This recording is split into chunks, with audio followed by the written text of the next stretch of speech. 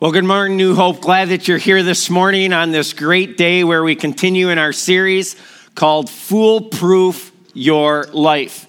If you're listening on live stream, welcome as well.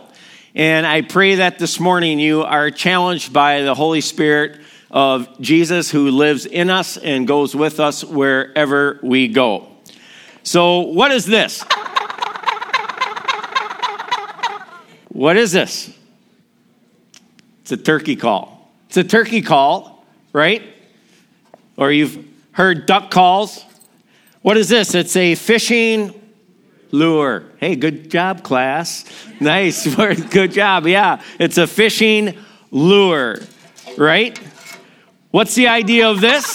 It's the idea that, hey, sounds like a hen. And the jake or the gobbler is attracted to the hen. Hey, potential date, right? Whatever. That kind of thing. The lure's designed to throw in the water and to pretend that it is a fish to be eaten. The definition of lure is this. To what? Tempt. To tempt. Whether a human or an animal, it says in the definition. To do something or to go somewhere, especially by offering some form of reward. Some form of reward. Here's some synonyms for the word lure. Tempt, entice, attract, induce, coax, allure, seduce, ensnare, and then decoy. Decoy, right? A decoy is not what it appears. It is a fake. Proverbs 7:22 says this. All at once he followed her like an ox, going to the slaughter, stepping in to a noose. What is the writer of Proverbs describing here? He's describing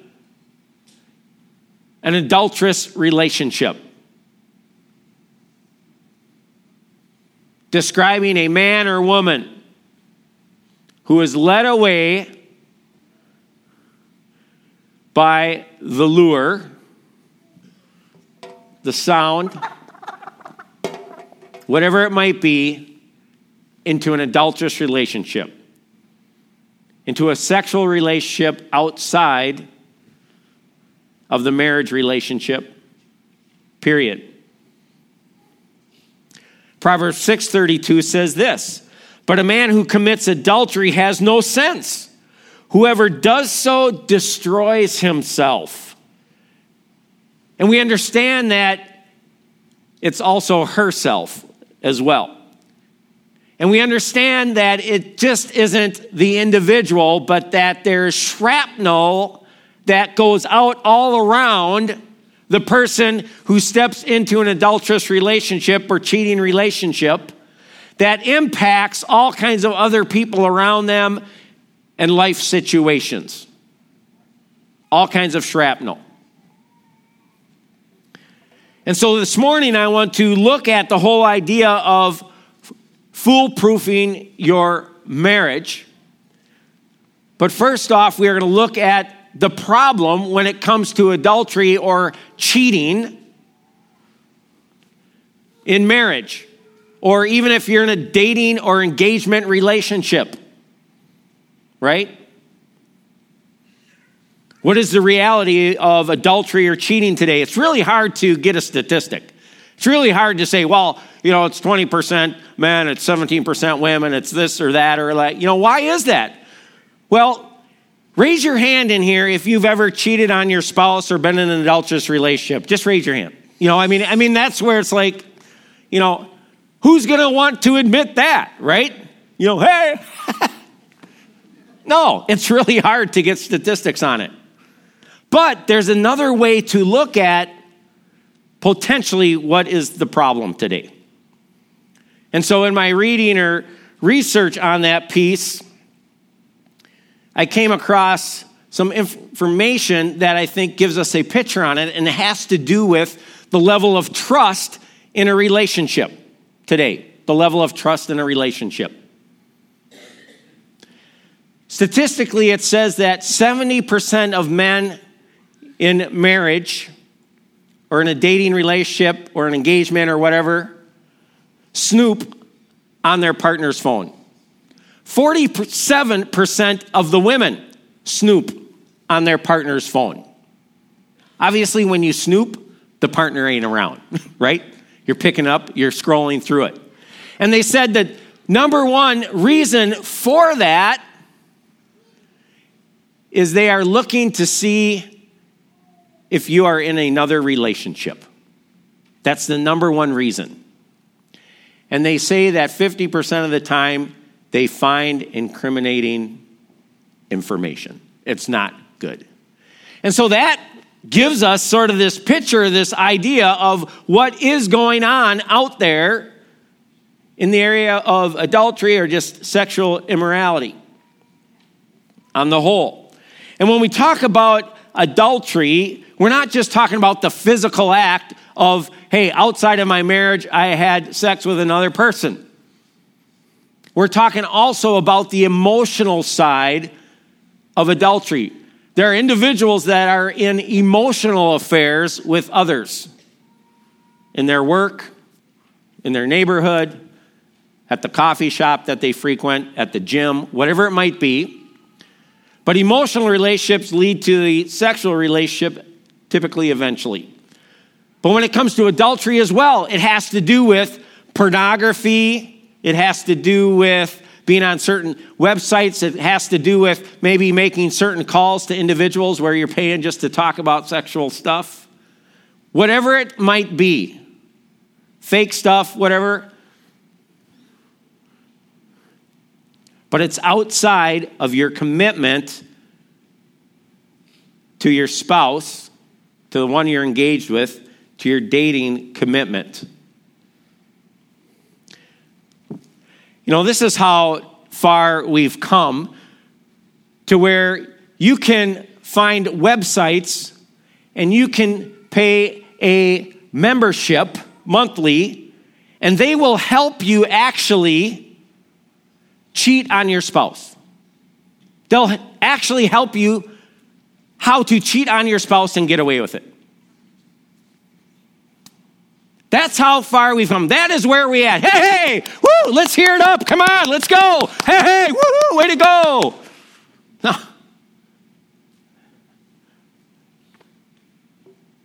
Breaks the heart. Breaks the heart. That's the problem we have before us. But secondly, what is the biblical word on marriage? I mean, honestly, I don't even have to say it. I don't even have to cover it. Why? Because 90% of Americans believe it's wrong. They already know it's wrong. When we were given birth out of our mother's womb, He built within us this strong sense of right and wrong. And so 90% of Americans already know, even if they have never even touched God's word, the Bible, they know it's wrong. Individuals into pornography and other sites or calls, they know it's built in us. But yet, this is what God's word says. Exodus 20:14, one of the big 10 Commandments. You shall not commit adultery. On the back end of the 10 Commandments, the last one is, you shall not covet your neighbor's wife. All right? You shall not go after your neighbor's wife. The religious leaders challenged Jesus on the marriage relationship in Matthew 19, and this is what he said. Some Pharisees came to him and to test him, they asked, is it lawful for a man to divorce his wife for any and every reason? Jesus said, haven't you read that at the beginning the Creator made them male and female. And for this reason, a man shall leave his father and mother and cleave, glue up, settle in with his wife. And the two shall become one flesh. Therefore, what God has joined together, let no man mess with. Mess with. In Matthew 13:4, let marriage be held in honor among all. All right? This is the world. All is the world. And let the marriage bed be undefiled, for God will judge the sexually immoral and adulterous. Ephesians 5:3, but among you there must not be even a hint of sexual immorality or any kind of impurity or of greed, because these are improper for God's holy people.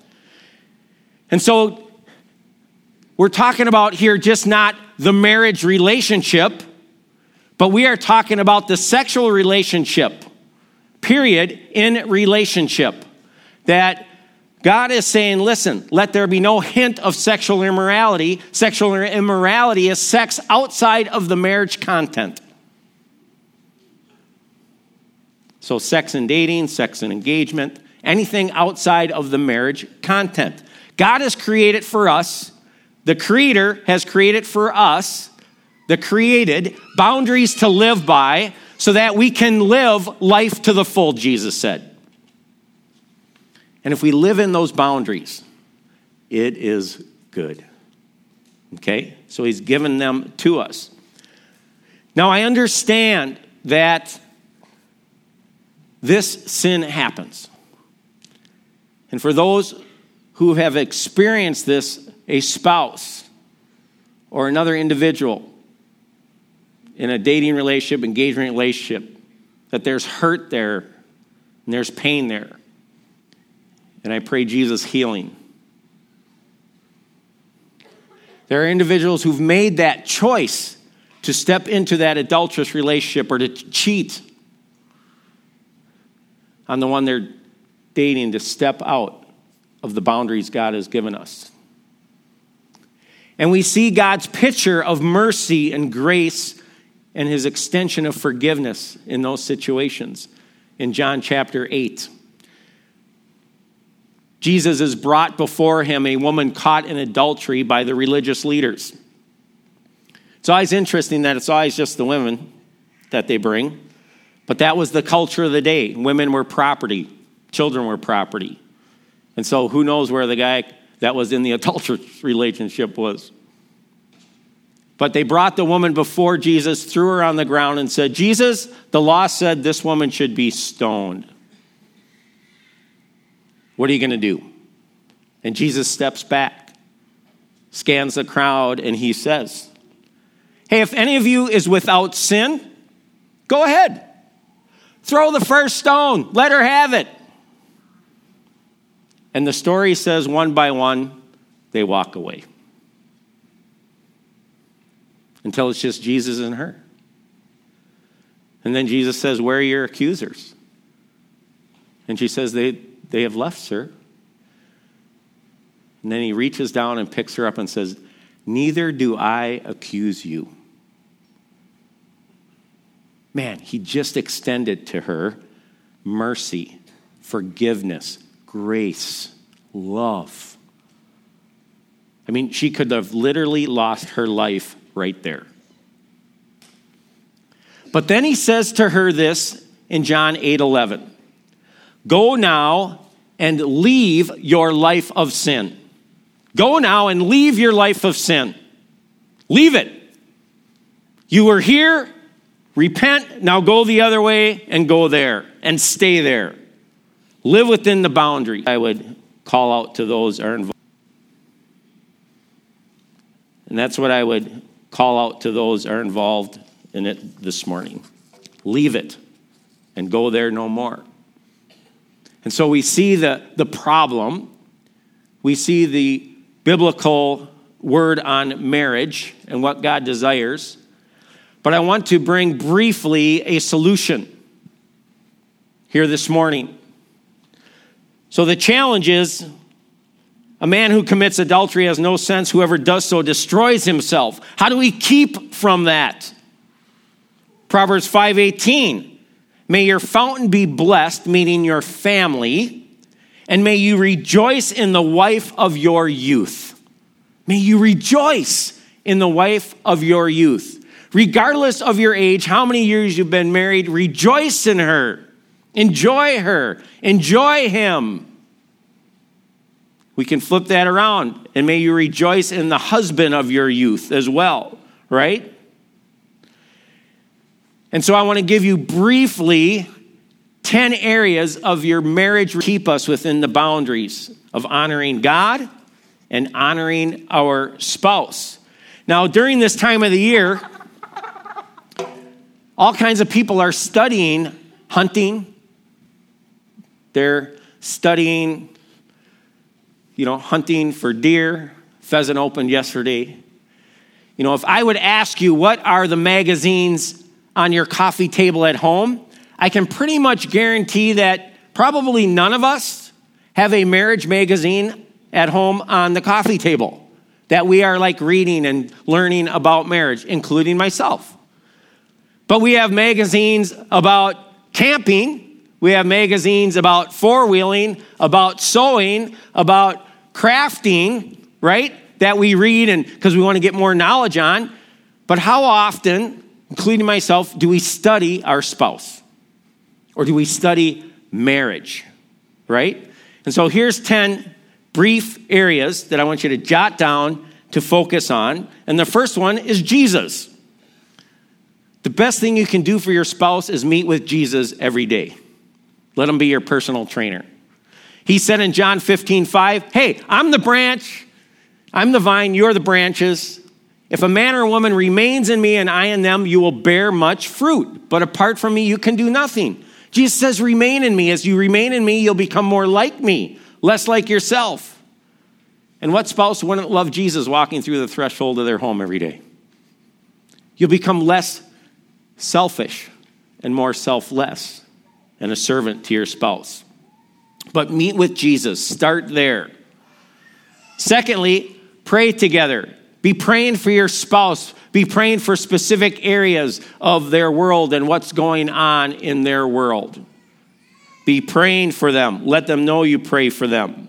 Number 3, avoid emotional affairs. Emotional affairs always start before the physical affairs. And so here's my question. Are you talking to someone else about life stuff? Are you talking to someone else of the opposite sex about life stuff that you should really be only talking to your spouse about? You should be talking to your spouse about these things, but you're talking to this other person of the opposite sex about these things at the gym or the coffee shop or at the cubicle next to you at work or the assembly line in the shop, whatever it might be. And you should be talking to your spouse. That's an emotional affair that you can't wait to talk to them about something, or you're texting them outside of being with them. Number 4, date your spouse. Date your spouse. Make sure that you have a date night or that you have some dates that you do, and let it be more than, hey, let's go to Applebee's. That's a rut. That's a rut. Or, hey, let's watch TV. That's a rut. Do different things. Try something outside of your comfort zone you've never done, whatever it might be. Go down to the art museum. They've never been to the art museum. That's just really not us. Well, let it be you. Get out of your rut, and you may realize, wow, that was really interesting. That expanded. Whatever it might be. Try tennis, rock climbing, just something you haven't done before. Pick up the community ed page. But date your spouse. 5, stop the pornography. Get it off your phone. Get it off your machines.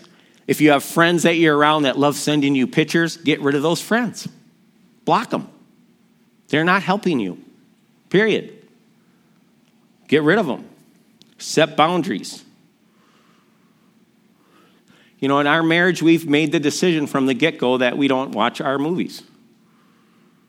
That we don't even watch sitcoms during the week, that kind of stuff, because you don't need to go and find pornography. It's right on the sitcoms. It's soft pornography. What we put ourselves before, we become. Did you get that?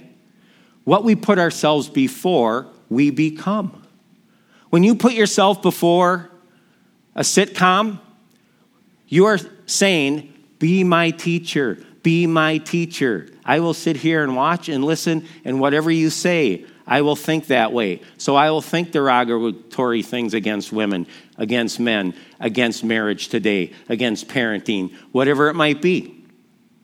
What we put ourselves before, we become. That's where I've said often, I don't get how is it as Christ followers we can watch CSI movies where women are being raped, are being brutalized and all that, and we call it entertainment. Doesn't make sense. Set up some boundaries. I mean, that's why these hope groups that we're setting up and that to be with other people are critical. Get with other people who want to go where you want to go in your marriage, in your walk with Jesus. Tell them to hold you accountable. All right? I got to keep rocking here.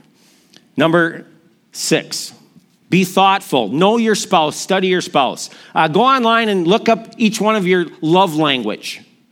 You know, is it words of affirmation, quality time, receiving gifts, acts of service, physical touch? What is my spouse's love language? And do those things for your spouse. Know your spouse. Study your spouse. Number 7, initiate affection. I'm talking about light touch or sharing emotions with one another. Being vulnerable with one another. And that. And as I go through this list, I'm not saying, hey, man, I'm perfect on all this stuff. You know, that kind of thing. And, you know, our marriage is... No, it's not. You know, it's continual work in progress. Intentionality.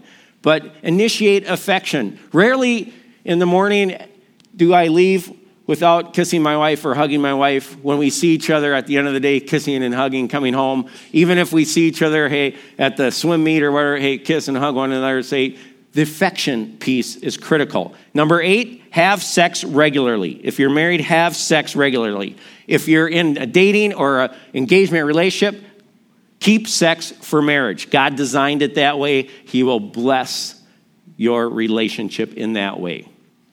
Keep it for that. But if you're married, your pastor is telling you to have sex regularly and more often. All right, there it is. And schedule it if you have to. Schedule it. And you're like, what? Oh, schedule it? Yeah, we schedule everything else, don't we? Sometimes in life, because of life, busyness, or certain times of exhaustion or whatever, we should schedule our sexual part of our relationship because it's important, it's critical. God's designed it for marriage. So have sex regularly. It's important. Number 9, talk some, listen always. Talk some, listen always. Okay? And men in the room, including myself, boy, we have a long way to go here. But to listen and to pay attention, right? And then 10, share openly your needs. Boy, if you have a need, just tell your spouse. You know, whether you're the male or the female, it's not like we automatically know how to read each other's minds. You know, oh, I know exactly what she wants. No. Otherwise, when we gift give, we'd always get it right on the noggin, right? But we don't. It's like, oh, you know, but share openly your needs. Hey, I need this. Hey, I need that. And by doing that, boy, if you would just do this in the relationship, it would take our relationship from a 60 to an 80 like overnight. If you would just do this. Just pick up your socks. You know, I mean, whatever it might be, right? Just share openly your needs. But 10 areas that we can be intentional when it comes to our relationship in our marriage. Proverbs 6:32. But a man who commits adultery has no sense. Whoever does so destroys himself. Not only shrapnel as well all around. Destroys others and situations. And what is the solution? The solution is rejoice in the wife or the husband of your youth. Build there. You know, when it comes to the marriage relationship and when it comes to adultery and cheating, so many individuals think, oh, it's a young person's game. But it's not. Honestly, statistically, 60 and older is higher. Even into the 80s. It's an everybody's deal. And so we need to pay attention, be intentional. And that's why in a couple weeks we have a marriage retreat. November 1, 2, right here at our Cambridge campus. It's $50. Spend $50 to just continue to grow in your marriage with other couples. I mean, guys or gals, you're going to spend that in some shotgun shells. You know, you're going to spend that as you go out to lunch after this, right? And so learn one another and increase your love for one another. And so this morning we are going to partake of communion. And I put communion on this day specifically because Jesus says, remember, when you take the bread, that it's my body broken for you. Remember, when you take the cup, it's my blood shed for you for the covering of your sin, to make you right with my Father in heaven. But I also want us to remember that Jesus' death and resurrection on the cross is a comprehensive plan. Meaning this, that it's just not for the forgiveness of our sins so that we can be made right with our Father in heaven. No, it's so that we can live rightly, so that we can live holy as our God is holy, so that we can maintain the boundaries of our relationship in our marriage, in our engagement, in our dating, and do what's right. Because he has given us the power. It says in Ephesians 1, the same power that raised him from the dead is the same power that lives in us so that we can live as he's called us to live. And so as you partake this morning, be reminded of what God has put in you to be holy. And be holy in your relationship with your spouse, with your fiance, in your dating relationship. And so as you come in a moment, James will release you in the middle of this song. Just grab a wafer, dip it in, partake and pause and say, Jesus, in all areas of my life, help me to be holy as you are holy. Amen.